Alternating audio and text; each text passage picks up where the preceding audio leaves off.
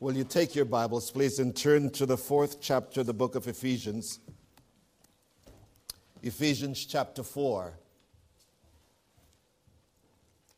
When Letha was getting the bulletin and so on ready, I gave her one title for this morning's message. And then I gave her another title.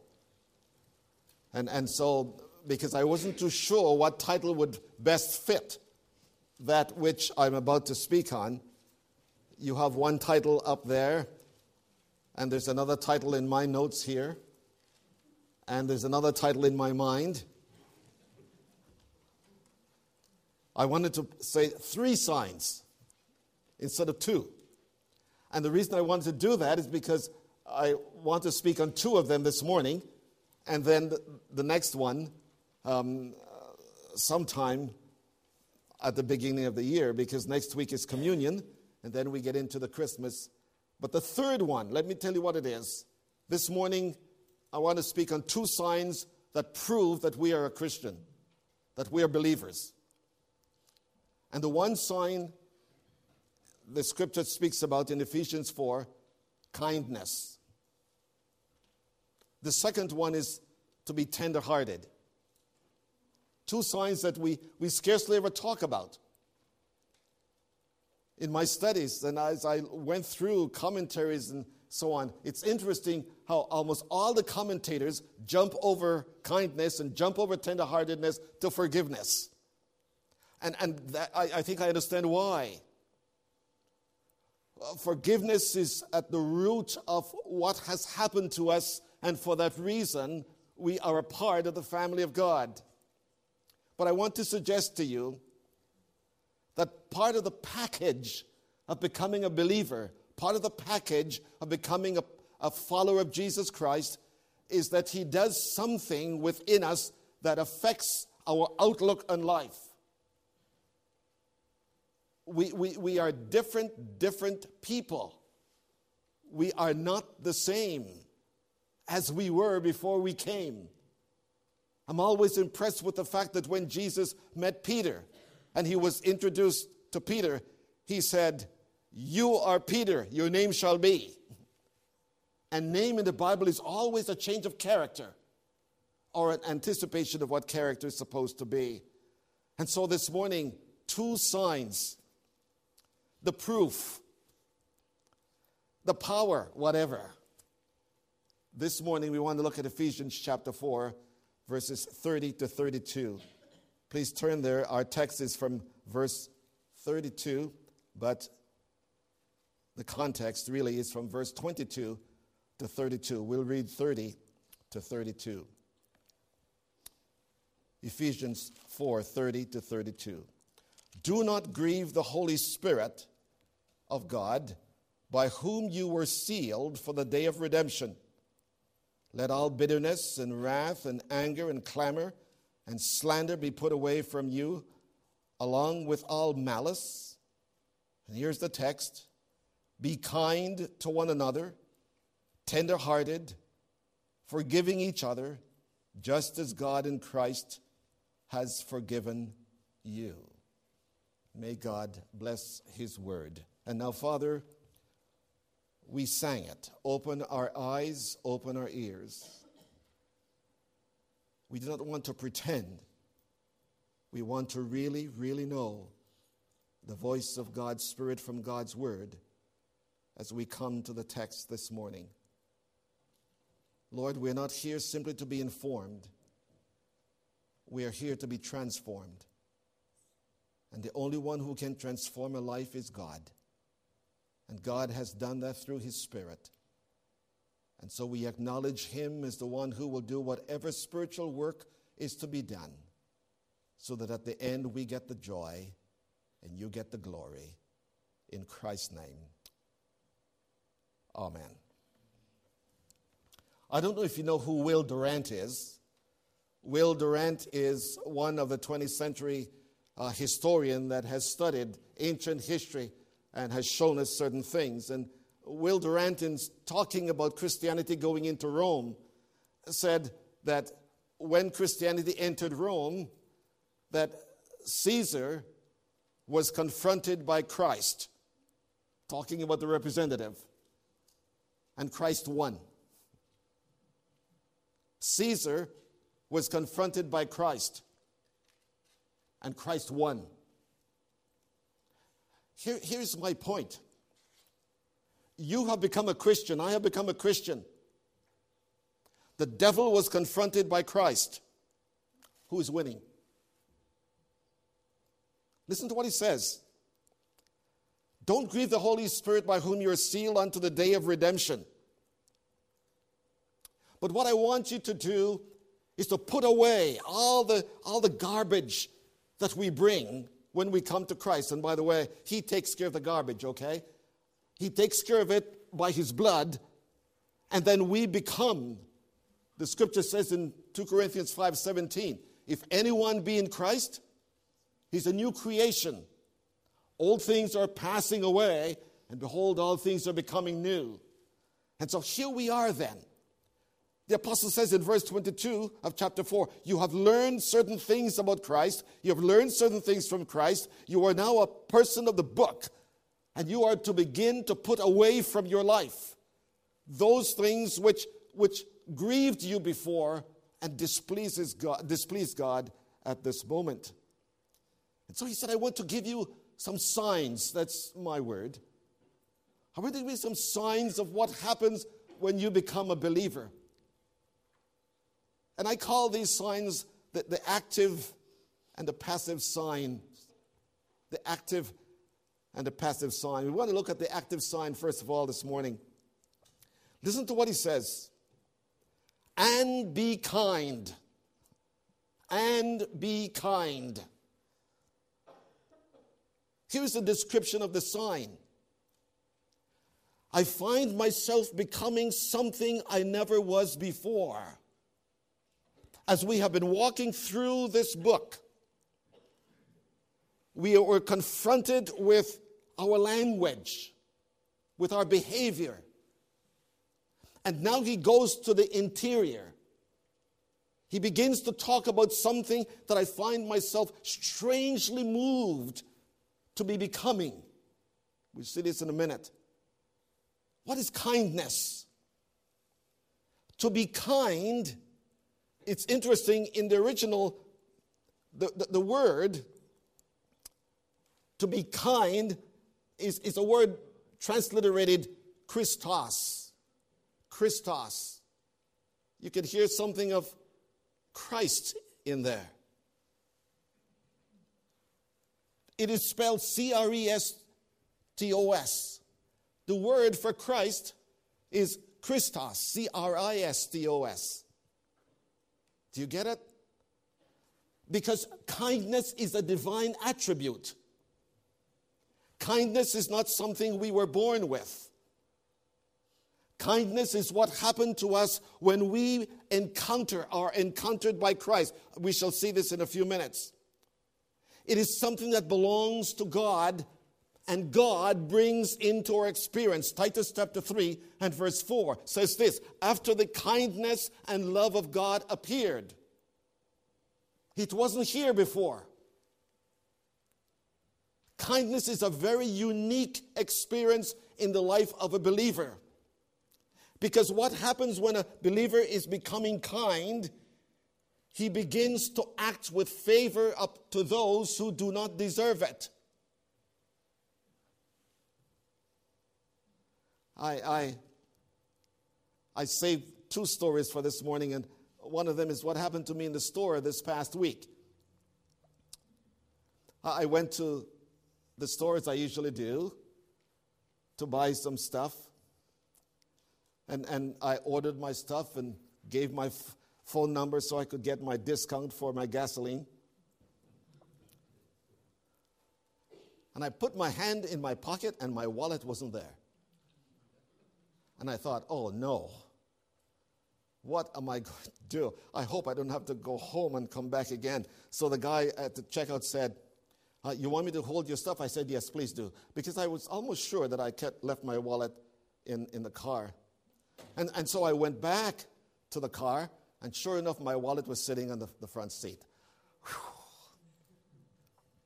So I quickly went back to the guy, And I'm waiting to pay him. And I'm waiting to pay him. And I'm waiting to pay him. And he said, the guy just paid for your groceries. I said, what? I don't even know the guy. He said, yeah, he paid for it. And I thought, you're kidding me. So I saw the guy going out the door, and I made a dash, which was the wrong thing to do. Because you might think you're stealing something and try to get away. You know, that was my mind. And I ran to the guy, and I said, sir, I was told that you just paid for my groceries. He said, yeah. I said, I want to thank you. No, I was, by the way, I was wearing a sweatshirt. I don't know if he thought I was, you know.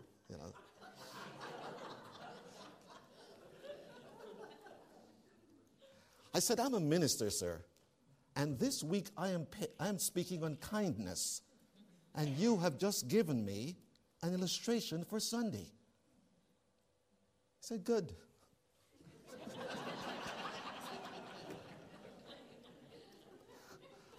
He was not a man of many words, let me tell you.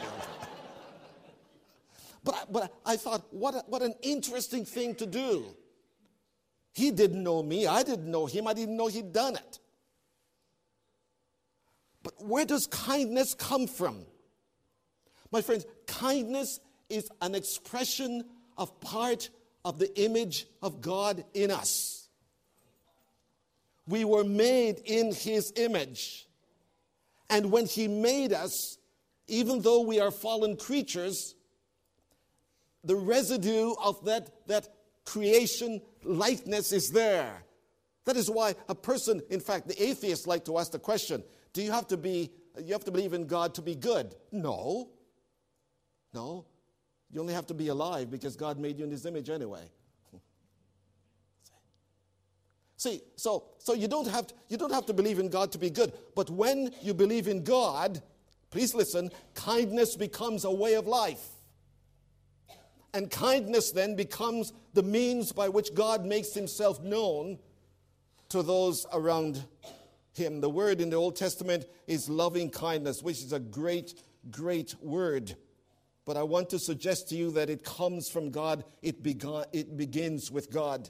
So it is a word that speaks of a divine attribute.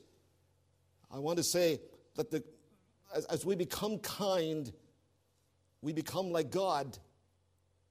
Because chapter 5 and verse 1 will begin by saying, be imitators of God. Be imitators of God. But I want you to see something else. It is a divine alteration. It says, be kind. Again, excuse me for the original language. It says, be kind. The word is be becoming.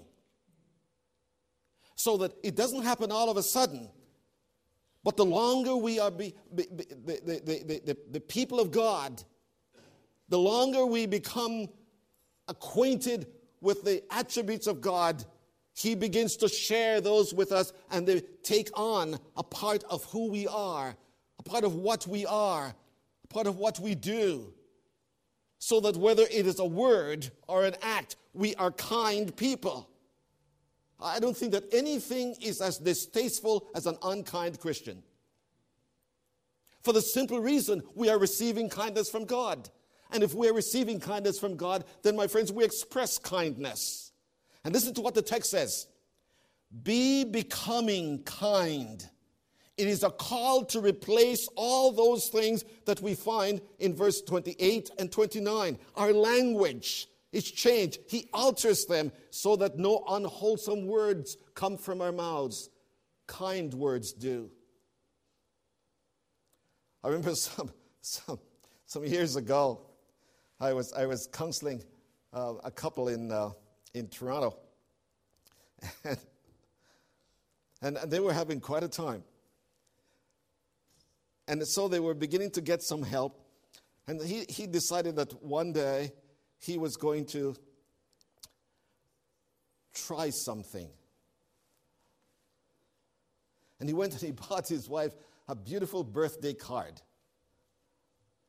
And they're telling me the story, and I have permission to say this, by the way. And they said, he came back really annoyed. He said, I was following what you said. I bought this beautiful card for my wife. I gave it to her, and she looked at me and said, did you read what it said? Did you read what it said? You see, my friends, when we are kind people, we look for ways to speak words that encourage people. When we are kind, we look for words that will help people to want to be better than they are, not in competition with anyone, but in anticipation of what God is making them. So Paul said, speak words that will encourage people. And so there's an alteration that is taking place. I want to replace unwholesome words. I want to replace bitterness, because those things keep a person from being kind. And so that's the active sign. But there's something else I want you to see in this text, and it comes to where we are this morning. Kindness in our text is self, or it's directed. Listen to what it says. Be kind to one another. Be kind to one another. It means, my friends, that kindness, if there is one place kindness is to be expressed, where we serve one another, where we encourage one another, where we think well of one another, where we speak well of one another. If there's one place that is to take place, it is to take place in the church. The phrase one another is used over 120 times in the New Testament, mostly in the epistles. Because, you see, my friends, we are not born again to ourselves. We are born into a family. And nothing is as important for a family to speak beautifully and kindly to one another. To one another. And the thing that is most disturbing to me is that kindness seems to have been a forgotten attribute in Christians. Think about all the church fights we have. Not we here. One of the things that's been really remarkable for me, when we have our council meeting, even though there are just a few of us there, our council meeting is conducted with kindness. You don't have people screaming at one another across the aisle. I have been in meetings like that. I've been in meetings where one wonders if this is Christianity. But my friends, it is not Christianity. Christianity is where we consider one another. Christianity is where we seek to provide an atmosphere in which people can use their gifts, share their words, encourage one another, lift one another, do things that are not called for to be done, but it will benefit the person for whom it is done. I am very careful. As you know, I do not use overheads because I believe that we are here to hear God's word. And if the action I'm going to take now was if it was a movie, I would not have been showing it, because I don't think we need Hollywood to tell us how to behave. But this is something that was done in a very unique way. I want you to watch it for a few minutes. You may have seen it. If you have, please bear with us. If you haven't, I want you to get the message. Kindness and how it is displayed.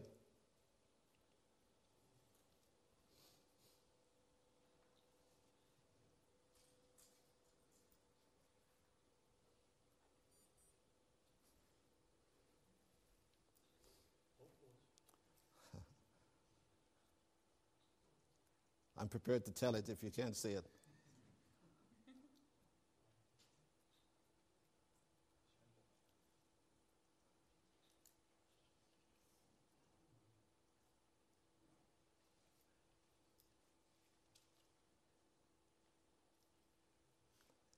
Was in a lot of pain. Just, I tried to keep my legs straight, but I was in so much pain that I couldn't really keep still. Have the lights? Tucholsky, with a torn ACL, crawled back to first base. she was a long way from reaching home plate and keeping her first and only home run. When she got back to first base, she laid there and she hugged on to first base. And then at that time, I was staring at the base and I go, what on earth are we going to do? And I turned the umpire standing right next to me. I said, what is the ruling if I put somebody in for Sarah? He said, it'll be a 2-run single. If anybody would have, on her team, would have helped Sarah, she would have been called out. That was the problem. None of Tucholsky's teammates were allowed to touch her.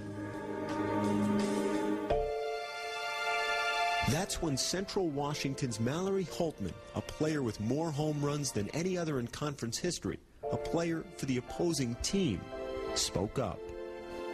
I went to the home plate umpire and asked if we could pick her up and carry her, and he looked at me a little strange.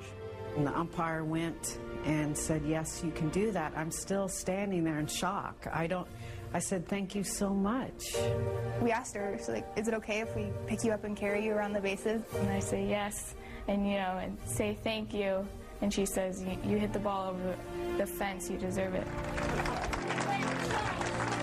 For that reason only, because she deserved it, Holtman and Liz Wallace began to carry the injured Tucholsky, stopping to touch her left foot on each base as the three made their way around the diamond. We actually started laughing because we were just wondering what this would look like to all the people in the stands. When I looked up, I didn't see, giant smiles and screams. I saw emotion and tears and people crying. It's a great moment when someone has character to step up and do the right thing at the right time. It's emotional. You're proud to be associated with those kids. That's the first home run of the season for number 8, Sarah Tucholsky. Fact is, I made my goal. I hit a home run, and it's my last at-bat of my career, but I, made my goal, so I'm proud of myself.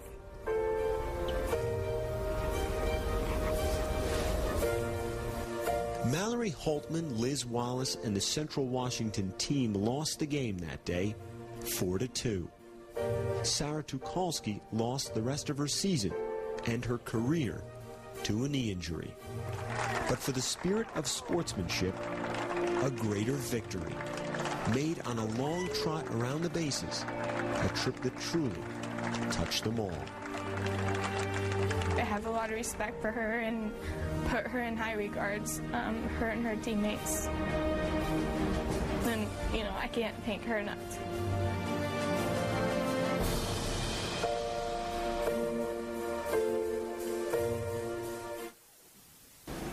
Afterwards, Central coach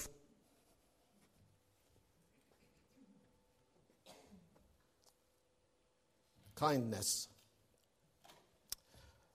I looked at that, and I've looked at it several times. I saw it when it was done, and I have been waiting since I saw it when it happened to share this with you, because I want you to understand something about kindness. 2 very important lessons about kindness. First of all, kindness is spontaneous. It is not something you say, I'm going to be kind to someone today. You will see why in a moment.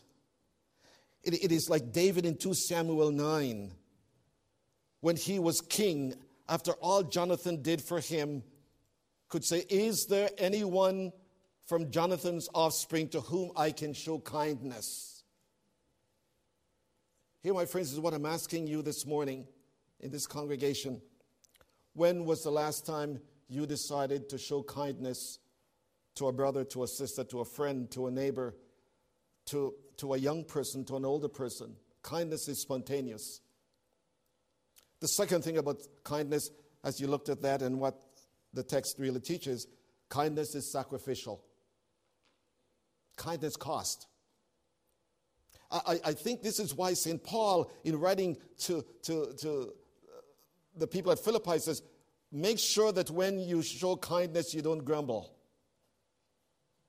Because we can do it and say, oh, it's something I guess I got to do. No, there is a joy about it. And my friends, it doesn't have to be something great. It could be a phone call. It could be that you do something like making whatever.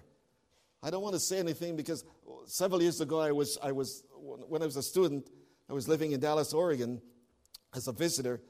I was preaching in some place, I don't even know where. And I made the comment about that I was having problems seeing because I would be needing glasses. And I made this statement, and I just made it as an illustration. After the service, someone came up and gave me $10 to get new glasses. So from that time, I thought, I'm not going to say what I want. But what I'm dealing with, my friend, it's not me. It's you. It is you having been touched by God. His kindness appeared to you. Are you desirous? Are you passionate to share that kindness to one another? He directs it. He said, be kind to one another. Not simply be kind, but to have this disposition that belongs to God, that He shows kindness not simply to those who, this girl, the most home run hit in the history of the Washington team, looked at someone who was going to hit one home run. But what was more important to her was the joy of this girl more than the amount of home runs she has hit. That's Christianity. That my greatest joy is to express to you what God expresses to me.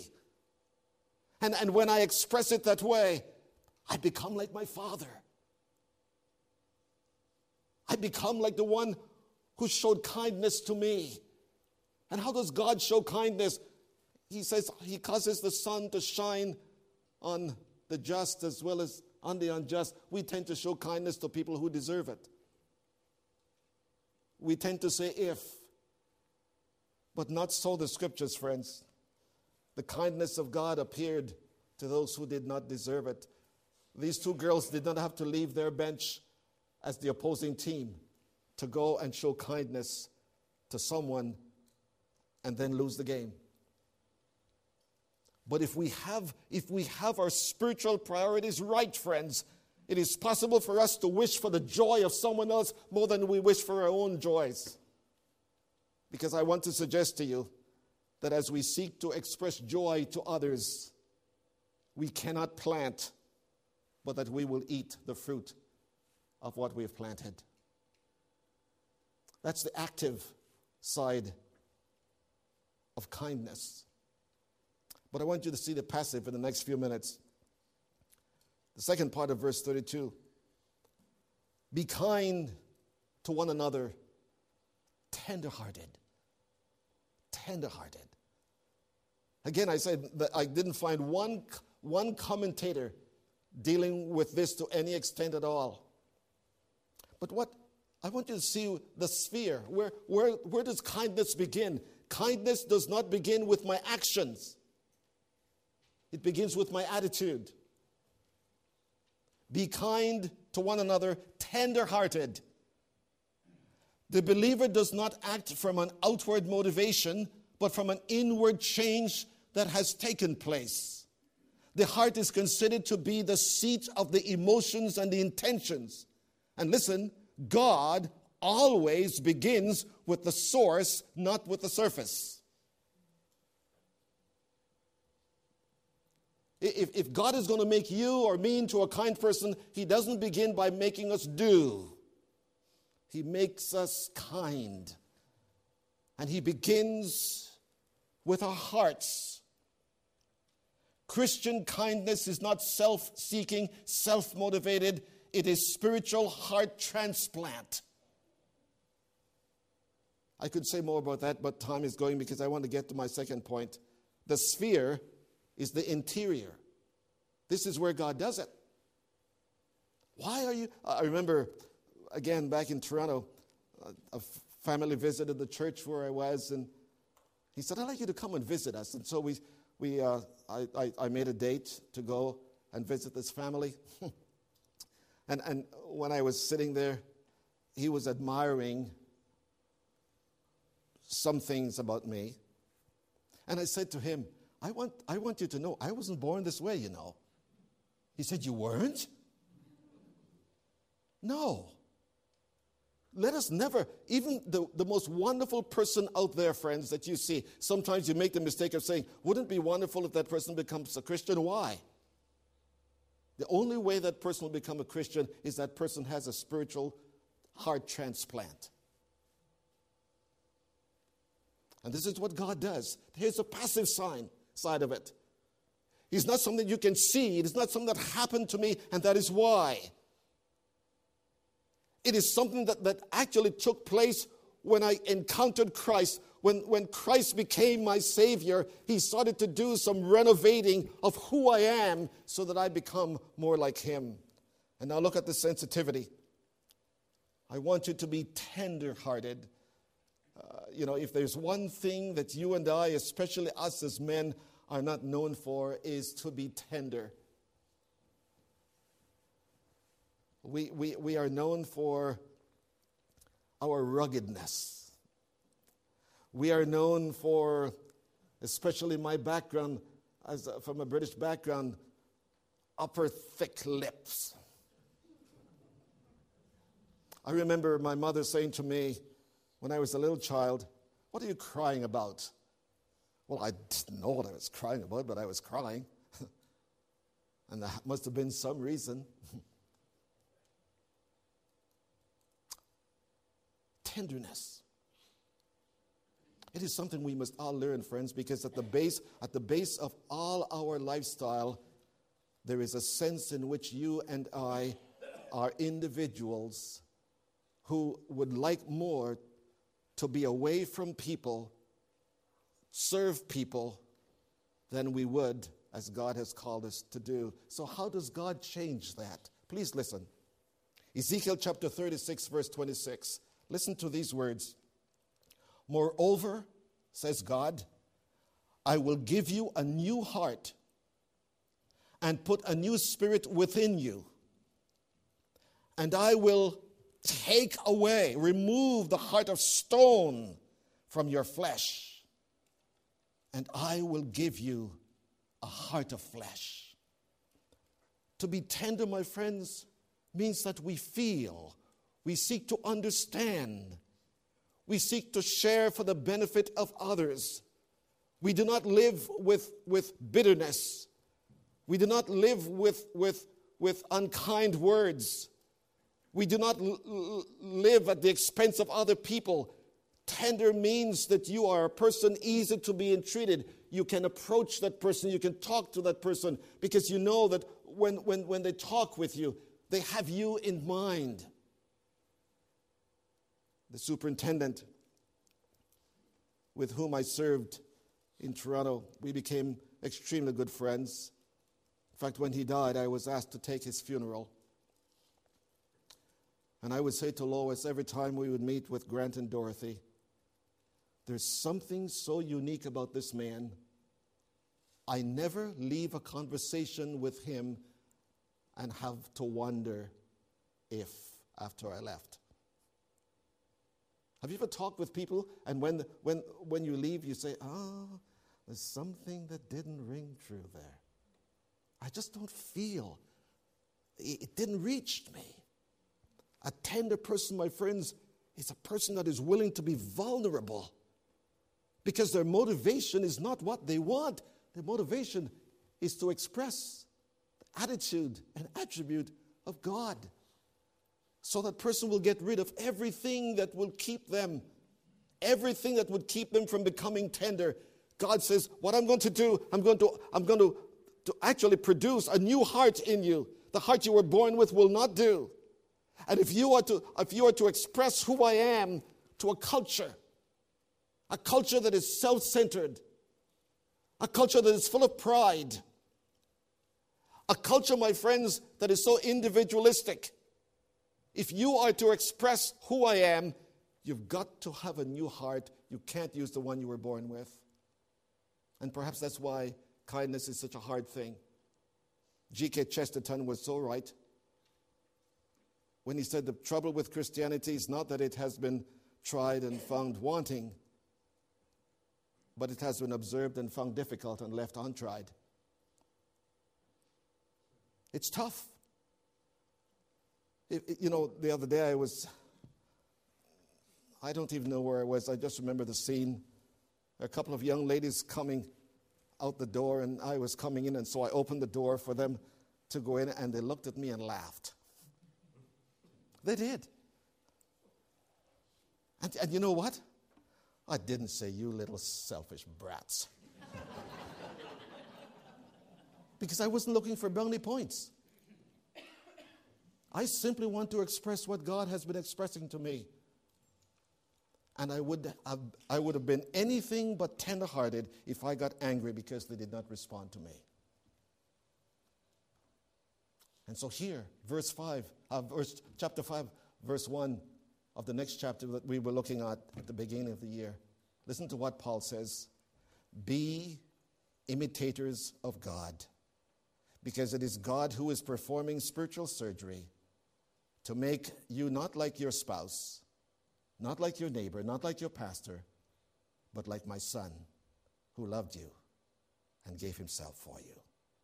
I want to challenge you this morning, friends. Before the day is done, ask God to make you kind and then look for ways to express it. Father, take your word, and may the Holy Spirit drive it where it belongs, so that from this day, this congregation, Sotaville Evangelical Church, Lord, we will be willing, like those two girls from the Washington team, to pick up others when they're hurt and to help them fulfill their dreams. I pray, Father, that this will not be something that happens overnight, nor ends overnight, but that kindness and tender-heartedness will be a way of life for the members of this congregation. In Jesus' name, amen.